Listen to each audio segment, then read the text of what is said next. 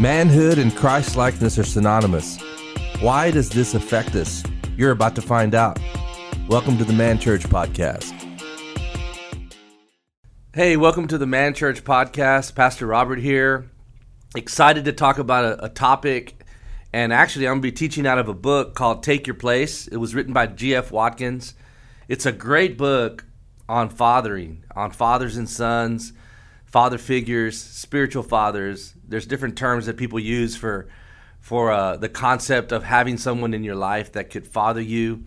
And so I want to just talk a little bit about some of the things that I've learned from this book. I'm a product of this book. I've been with the ministry for over 22 years now. And Pastor GF has functioned as a spiritual father to me. And so I've been a son. And I'm in the process now of leading this church and developing sons. And so a lot of the things that I learned as a son, I'm now using to father other men. So I want to start with a quote from Dr. Cole. He said, "Being a male is a matter of birth, and being a man is a matter of choice." So there's a distinction between being a male and being a man. When we say we're a male, it's a biological fact that you're a male. God created two genders in the Bible. He created male and female. And when I say that I am a male, I am basically just stating the fact that I was born with the anatomy of a male. And so not every male is a man. A man, Dr. Cole says, is a man that chooses to be a man. Now, in the culture, we've interchanged those words. And so when I say I'm a man, most of the time when people say I'm a man, they're stating that they're a male. Because they're not really living out the idea of what a man really is. And so part of this book and these teachings and the Man Church Podcast is redefining what is a man. In the culture, we have all kinds of ideas of manhood and masculinity. We've had such an attack on masculinity where people are saying that masculinity in itself is toxic and needs to be done away with.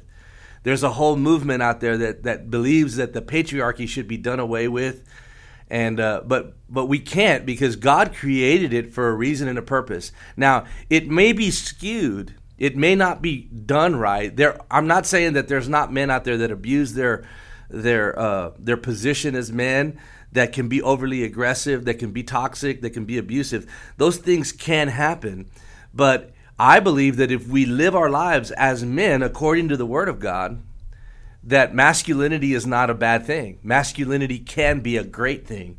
It can be something that God created to add to the family, to the unit that God created, the family, so that the family can live and so that we can have peace and order and blessing in our lives today. So the idea today that I want to kind of talk about is, the first thing that we have to understand is we have to choose to be a man. It's not something that you're not just born a man. Dr. Cole says that maturity doesn't come with age. It comes with the acceptance of responsibility. So one of the ideas of becoming a man, how do I become a better man? The first thing is I take responsibility. That makes a huge difference between someone that's mature and immature. So he says that maturity, the way we can identify maturity is when a person begins to take on responsibility. We take responsibility for our choices. We take on responsibility for our actions, for our words. And when a person begins to take responsibility, that's when we're, in essence, maturing, but we're also choosing to be a man. In 1 Corinthians 13, it's the love chapter, and I find it so interesting that he goes into Paul starts out and he says, "I'll show you this more excellent way," and he starts talking about love. We've read it. "If I speak with tongues of men and of angels and have not love, I have become like a sounding or clanging cymbal." Then he goes on and he says, "Love suffers long and is kind, and love envies not, and love flaunts not itself, and is not puffed up." He goes into this explanation of what is love. And it's interesting. We quote this other scripture, and I know that we sometimes we don't connect it, that it's in the love chapter. And he says in verse 11, "When I was a child, I spoke as a child, I understood as a child, and I thought as a child. But when I became a man, I put childish things behind me." So he's really talking about immaturity and maturity. He's saying, when I was immature, I didn't recognize what love was. But when I became mature, I started to understand these things. If we look at it in context, he's talking about love. So maturity and the taking on of responsibility is actually rooted in love. When we love God, we love what he loves and we hate what he hates. And we begin to take responsibility for the things in our lives that's contrary to God and the things in our lives that are not contrary to God. So everything about maturity is rooted in love. And the Bible tells us that there's a season for a person, for a man, to put away childish thought processes. To put away the idea, when a child is born, they're totally reliant on their mother. They're totally reliant on their parent. I have a granddaughter. And so when she's hungry, she cries. Because she can't feed herself. She can't fix her own bottle. She can't hold her bottle yet. And so when she needs something, she cries. She's totally into herself. She's not thinking about me and that I just sat down and that I've had a long day. She's looking at it and saying, I'm hungry and I need food. I. When she's wet, she needs a diaper change. She's going to let you know, right? But there comes a time in my granddaughter's age, as she grows and matures, that she needs to learn that her life is not all about her. See, there's a level of selfishness that's in a child that is necessary for their survival. But a parent's role, a father's role, is to get that child, that man, to a place of maturity where he can feed himself, where he can change himself. And if that maturing doesn't happen, it's kind of an ugly scene when you have a grown person that's so selfish. They're selfish like a baby. And I hope I'm making a good illustration here. So we can learn from natural illustrations that God is saying, I understand that when you first came to the Lord, there's going to be some selfishness in you because this is all new to you and you're born again. You're born like a baby. But as you grow as a Christian and you turn 20, if you've got 20 years serving with God, you should be a young adult in the Lord. And there should be, and the proof of your maturity should be in your acceptance of the responsibilities that you have, not just in the natural to your job and to your family, but also to the kingdom of God. God raised you and he put you in the kingdom and he has purpose for you in the kingdom. So, when I say to be a man, I'm saying make mature choices. Maturity doesn't come with age, but it comes with the acceptance of responsibility. So the more immature I am, the more likely I'll make a bad choice. So when we run into situations where my choices are bad, I have to back up and say, am I thinking mature? Is my thinking right? And have I renewed my mind? So, and anytime we make choices, we have to make those choices through the lens of maturity, which is the acceptance of responsibility. So, if maturity is important, and I have to choose to be a man, the first thing that I would say is, when I was a child, I spoke as a child, I understood as a child, and I thought as a child. But when I became a man, I put away childish things. Every person that's listening to this podcast, you have to make a decision. Do we want to continue? And I have to make this decision myself. Do I want to continue being childish? Or do I want to put childish things behind me and move on into maturity? How do I move on into maturity? I love this because I preached this last Sunday in James chapter 1. In James chapter 1, verse 2, the Bible says that to count it all joy when we encounter trials, because trials test our faith, and faith develops patience. And patience makes me perfect, and complete. Now, we all know that we're not perfect. But if you study that word perfect out in the Greek, he's talking about mature. He's saying that patience, when it does its work, makes me mature. So how do I get to maturity? I get to maturity through trials. Because if you back up in the scripture, he says, count it all joy when trials come. Because when a trial comes, it's going to test your faith. It's not going to build your faith. It's going to test the faith that you have. Because the Bible says to build faith, we go to Romans 10, it says, faith cometh by hearing and hearing by the word. So when we build faith is when we read the word and the word gets inside of our heart and faith increases. When a trial comes, the trial purifies that faith and removes all of the dross and the stuff that's not faith from that faith, making that faith pure. And then that faith develops something we call patience. And when that patience begins to work in us, when we learn how to wait in the presence of the Lord, when we learn how to just wait on his presence, wait on his power, wait on his voice, that thing produces a maturity in us because it takes a mature person to wait. See, an immature person would run off and do it because they feel like it. A mature person stops and considers timing, stops and considers the other person, and he takes responsibility and understands that whatever I do is going to affect a lot of people. So I only want to do it when it's time to do it. That's maturity. So that's how we become mature. Maturation is the answer to making better choices. If I want to make better choices, I have to mature. And if I want to mature, I got to grow in my patience. And what develops my patience? Faith develops my patience. What tests my faith? Trials test my faith.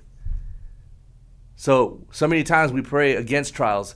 I don't want any trials in my life, Lord. I just want to win all the time. I don't want to have a situation, but yet that situation is what's getting you to the place of maturity. That situation, when we learn how to handle obstacles, especially for men. This is a man church podcast. When we're trying to develop a man from a young man into a father. A father's role is to be able to handle all of the pressures that hit their family. And so we have, as a spiritual father to a lot of men in this church, my goal is to help them see that trials are not always bad and to help them stay in faith in the trial. Because I know if you can stay in the trial and you can stay in faith, it'll build a patience in you. And that patience, when it's finished, will develop a maturity in you. And then you'll be ready to father another man. It's a powerful thought. So I must develop maturity. Dr. Cole says maturity doesn't come with age. It comes with the acceptance of responsibility. Because you can be intellectual. You can be an intellectual person, yet be immature. And you can be physically strong. You can go to the weight room all day long and be immature. You can be 70 years old, but you can live your life like you're 15, making 15-year-old decisions, living by your lusts of the flesh, living by just whatever whim comes about you. See, maturity comes with the acceptance of responsibility. And we need mature men today. So how do we mature? How do we work maturity into our lives? Paul told Timothy, you have 10,000 instructors, but you have not many fathers. The answer is that I need a father figure. I need a father figure, and every man in here needs a father figure. And some people will argue and say, well, I don't need an earthly father. I have a heavenly father. And you do have a heavenly father. But even Jesus had earthly parents that he submitted to. God created authority to help us, not to keep us down. And we have to change our mind about the authority in our life. When you go to a church and you submit yourself to the pastor's vision, that pastor is there to help you grow in your faith, develop patience, to be perfect and complete. That's what the church exists for, to equip the people in the church, because the people in the church are the church, to become what God called them to become. And so many times, it goes against our independent spirit. If you think about it, we raise, even, we're all guilty of this. We raise our children I want you to be able to be independent. I want you to go out and get a job and be able to fund your life and have a salary and have good benefits and be independent. And then we come into a kingdom of God and we have to submit to the king and we have to submit to his word. And so there's this tension in our lives because we've been shooting for this independence, and then we come to know God and God says, no, I need you to be submitted. I need you to be dependent on me, not independent of me. And so this tension happens in every man, and especially with men. It's tough because men don't want to submit. I mean, I didn't want to submit as a man when I first got here. I didn't want anybody telling me what to do. And I found out that it really wasn't that. Sometimes we think if I submit, then they're going to tell me everything. I never tell a man what to do. I always ask a man, well, what do you think you should do? Have you prayed? Have you asked the Lord? What are you sensing in your own spirit? Because as a father, I don't want to have to make all the decisions for you. I want to teach you how to make decisions and teach you how to hear the still small voice of God in your ear. I want to teach you how to get in the presence of God and recognize his voice. The Bible says that his sheep know his voice. So when you have a father figure that's lined up with the word of God, they're always leading you to become better, not to control you, not to manipulate you, but to get you to a place where you become better. A father's role is to guide, guard, and govern. And because of the lack of fathering that we have, if you really go out and you look at our prisons, our juvenile detention centers, our alternative schools, and you look at the males that are in those situations. I just had a meeting with an alternative school, and 90% of the population in the alternative school is male. There's only 10% female in there. So 90% of the behavioral problems in the school, the drug problems in the school, are males. And most of them, I would say 100% of that 90% have no father figure in the home. They're being raised by a single mom or a grandmother. And thank God for single moms and grandmothers. If they weren't there to step in and do something, where would we be? So our challenge today is to develop fathers so that we can save the family, but so that we'll also have men that once they have their families in order, they can step in and be a father figure to someone that doesn't have a family, because they're out there. So the answer is restoring fathers. So we have a lot of immaturity happening right now. I think I saw a statistic that said of all the school shootings that we've had, 100% of there's never been a female school shooter. It's always been a male. It's always been a male. It's usually a young man that's troubled, that hasn't had any direction in his life, that has been left to himself, that has nobody in there that cares about him, that's meeting with him, that's talking to him, that is reaching into him. Even when the young man is pushing back and doesn't want a relationship, a father knows that we push through that anyway. A father loves anyway. And so our prayer, we started out with the concept of that being a male's a matter of birth, but being a man's a matter of choice. And so in this podcast and in our ministry, what we're trying to do is we're trying to establish a fathering system within the church where we can take men and young men in the church. We can teach them how to be great sons, because you can't be a great father until you're a great son. You have to learn how to be. You can't give what you do not have. And so the first part is learning, how do I become a son? And once I learn how to become a son, how do I become a father? And how do I not only father my natural children, but how do I come alongside the church and the youth group of the church and begin to function as a father to the young men and the young ladies that need a father figure in their life? I hope you're challenged today, and I hope you'll take the challenge today. This book, I would recommend that you get this book called Take Your Place by G.F. Watkins. It's a great tool. It's got some great principles and ideas of what it takes to father and what it takes to submit as a son also. We love you, and we're for you, and we're praying for you. God bless you.